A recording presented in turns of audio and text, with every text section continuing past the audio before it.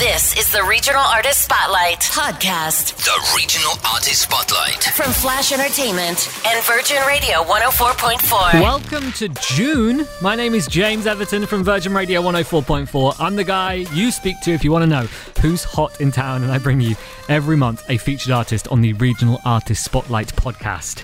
Myself and Maz connecting to this month's artist for June. Layla Kardan, welcome to Virgin Radio! Thank you! How are you, Layla? I'm so happy to be with you guys. I wish I was in the studio with you, but I know. social distance. Such is life. Well, you look beautiful. And whereabouts in Dubai are you now?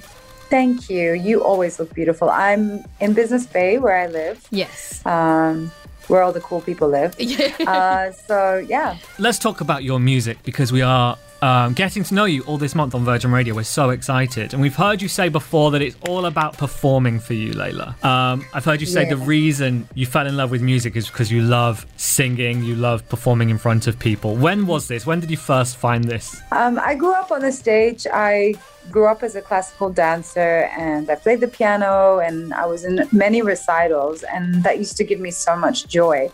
But I was never really encouraged to sing. But when I did start to sing, when I went out and sort of got the guts to go up against all the conventions and the people in my life telling me not to do it, for me, the thing that gave me the greatest joy was performing on stage.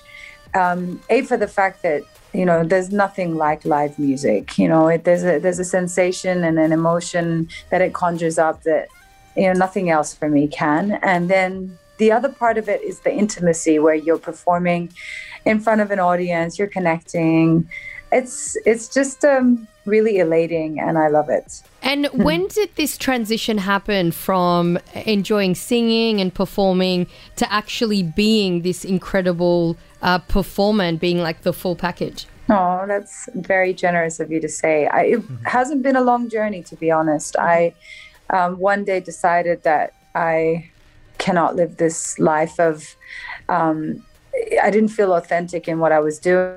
I wasn't satisfied. I felt like my life had no purpose. And I was always so passionate about music and performance that I just decided overnight that if I don't get out into the world and share my poetry and song and my voice and whatever it is I wanted to share, that I was going to suffocate and die.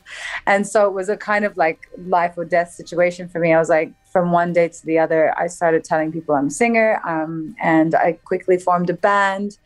And then 2 months down the line, I had like residencies and gigs, and it was really just me putting on my blinders and saying like, this is what I want. This is what I want to achieve. And I went forth with so much conviction and passion. And I'm really blessed to have been in Dubai, because, you know, there's that kind of mentality here that when you decide that you want to do something, there's a bunch of people behind you that will push you forward, and they'll propel you and catapult you to the next stages. So I was really lucky.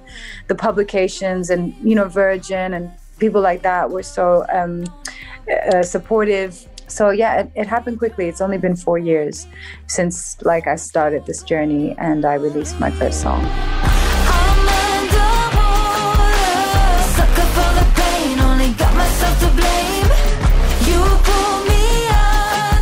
You're on stage performing your music now, which must feel incredible to have your own things that you perform. But let's talk about that music creating process, because I think it blows away people the first time they hear it. What is the process like? Yeah, so everyone has a different process, but for me, the way I like to work is to get into I really like improvising, and I can't really sit with pen to paper and jot down ideas. I need to be inspired, and I get inspired by live music. So I get my musicians in a room and we just play around, and like, you know, I'll improvise some lyrics and melodies, and whatever will come to mind, we'll record that, and then I'll come back and I'll edit, and I'll work with a producer, which is what I currently did. I'm working on my new project with an amazing producer from LA called Ben Good, who works with like Dua Lipa and SZA and her and all all the big Burna Boy, all the big guys. And so he was out here for a couple of weeks, and we recorded all these like improvised ideas, and then we sat down and we were like, okay, let's cut this out, and like we started to structure it into a song. And then it's a matter of editing, and finally when I'm ready and I know the song well enough, I'll get into the studio and lay down my vocals. But I mean, not every song is like that. Some of them you'll get a beat first, and you know, a melody will come to mind, and then you know, like any piece of writing, it's sometimes just magic that will come out of nowhere, but most of the time the process is in the editing and, you know, crafting it. So with that creative process, I guess, you know, many people in Dubai, it's a bit of a melting pot with different cultures and different influences. How are you influenced, I guess, by different cultures and the fusion of cultures? How does that affect your music or influence your music?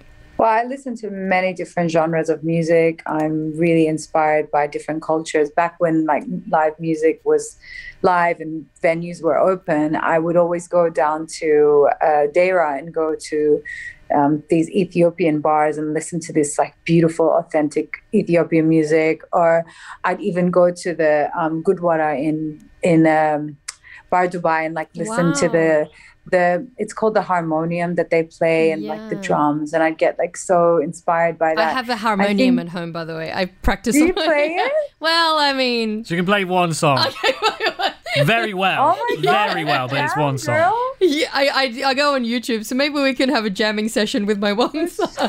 By the way, Afghan instruments are so amazing. Yeah. One day I was walking past this construction site, Yeah. and I heard the most amazing piece of music. I'm like, what is that? And I went into the back alley, Yeah. and there was this amazing Afghani guy. Yes. I can't remember his name. He was so lovely. He was sitting there playing this like It's like a rabob. I think santoor looking thing with like Yes. 12 strings, and like and he was singing, and I just those things. Yes. Like, where in the world can you go and have these experiences? I also have one at home, but I broke it. So we can't jam with that one, but we can jam with my harmonium. Okay, I'm really worried. Like, what do you do when you play the instruments?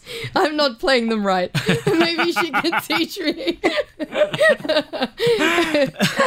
So you're yeah, cute. What are the cultures that come from your background, Layla? Because I actually don't know this. You've got an Australian British accent. Yeah. Thank God it's not Australian. No, I'm kidding. It's true. But I don't know your story because I saw a bit of Canada in there, and I don't know the answer to this. Where are Yeah. your influences? Canada. I'm a cow, James. I'm a citizen of the world. Yeah. Oh, I love it. No, I was born in Belgium. Mm-hmm. I'm very proudly originally from Iran. My parents are from Iran, but I've never lived there. I grew up in Australia, and my father uprooted us to move here in the late 80s. So I did some of my education here.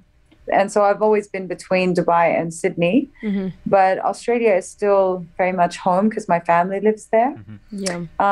But like Dubai is equally home because I've been here for 13 years. But I am influenced by the Oriental Middle Eastern sounds, and that definitely comes through in my production. Sometimes I'll use like a santoor or a sitar, and I'll warp the sound and make it sound more current into my songs.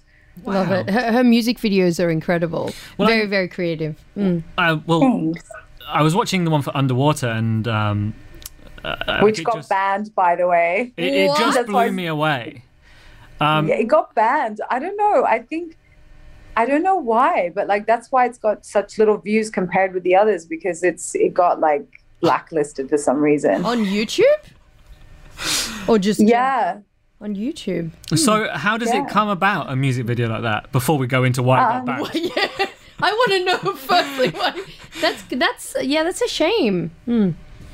Yeah, but anyway, I these things like there's only so much I can, get worked up about. But Underwater for me, I think the time that was really important because it was around the time of BLM, and like the idea of having more inclusion, that was important in choosing the main character in the music video, who was such a gentleman. He was really wonderful. And then, basically, I like to show a lot of emotion in the music videos. It was quite obvious that I had chosen water because it's called Underwater, to shoot underwater in the music video. And then things like showing the diversity of the desert and the what's the word I'm looking for? How it's so unforgiving at times, but it's so immersive as well, and beautiful and captivating. And, you know, fashion is a big part of what I do. So the styling, which was done by my incredible creative director, Rabia Roel, was a big part of the shoot. And just, you know, like that music video we shot in the height of the pandemic. Wow. With such little resources, not being able to get anything together. It was so difficult, and it was like so hot. I got 3rd-degree burns on my feet, on the soles of my feet. But like when the intention is right, and all of the players, like the director, Jenny, was amazing. When all of the players are there to like create magic, somehow everything just comes together. And we had a good time doing that. The Regional Artist Spotlight Podcast.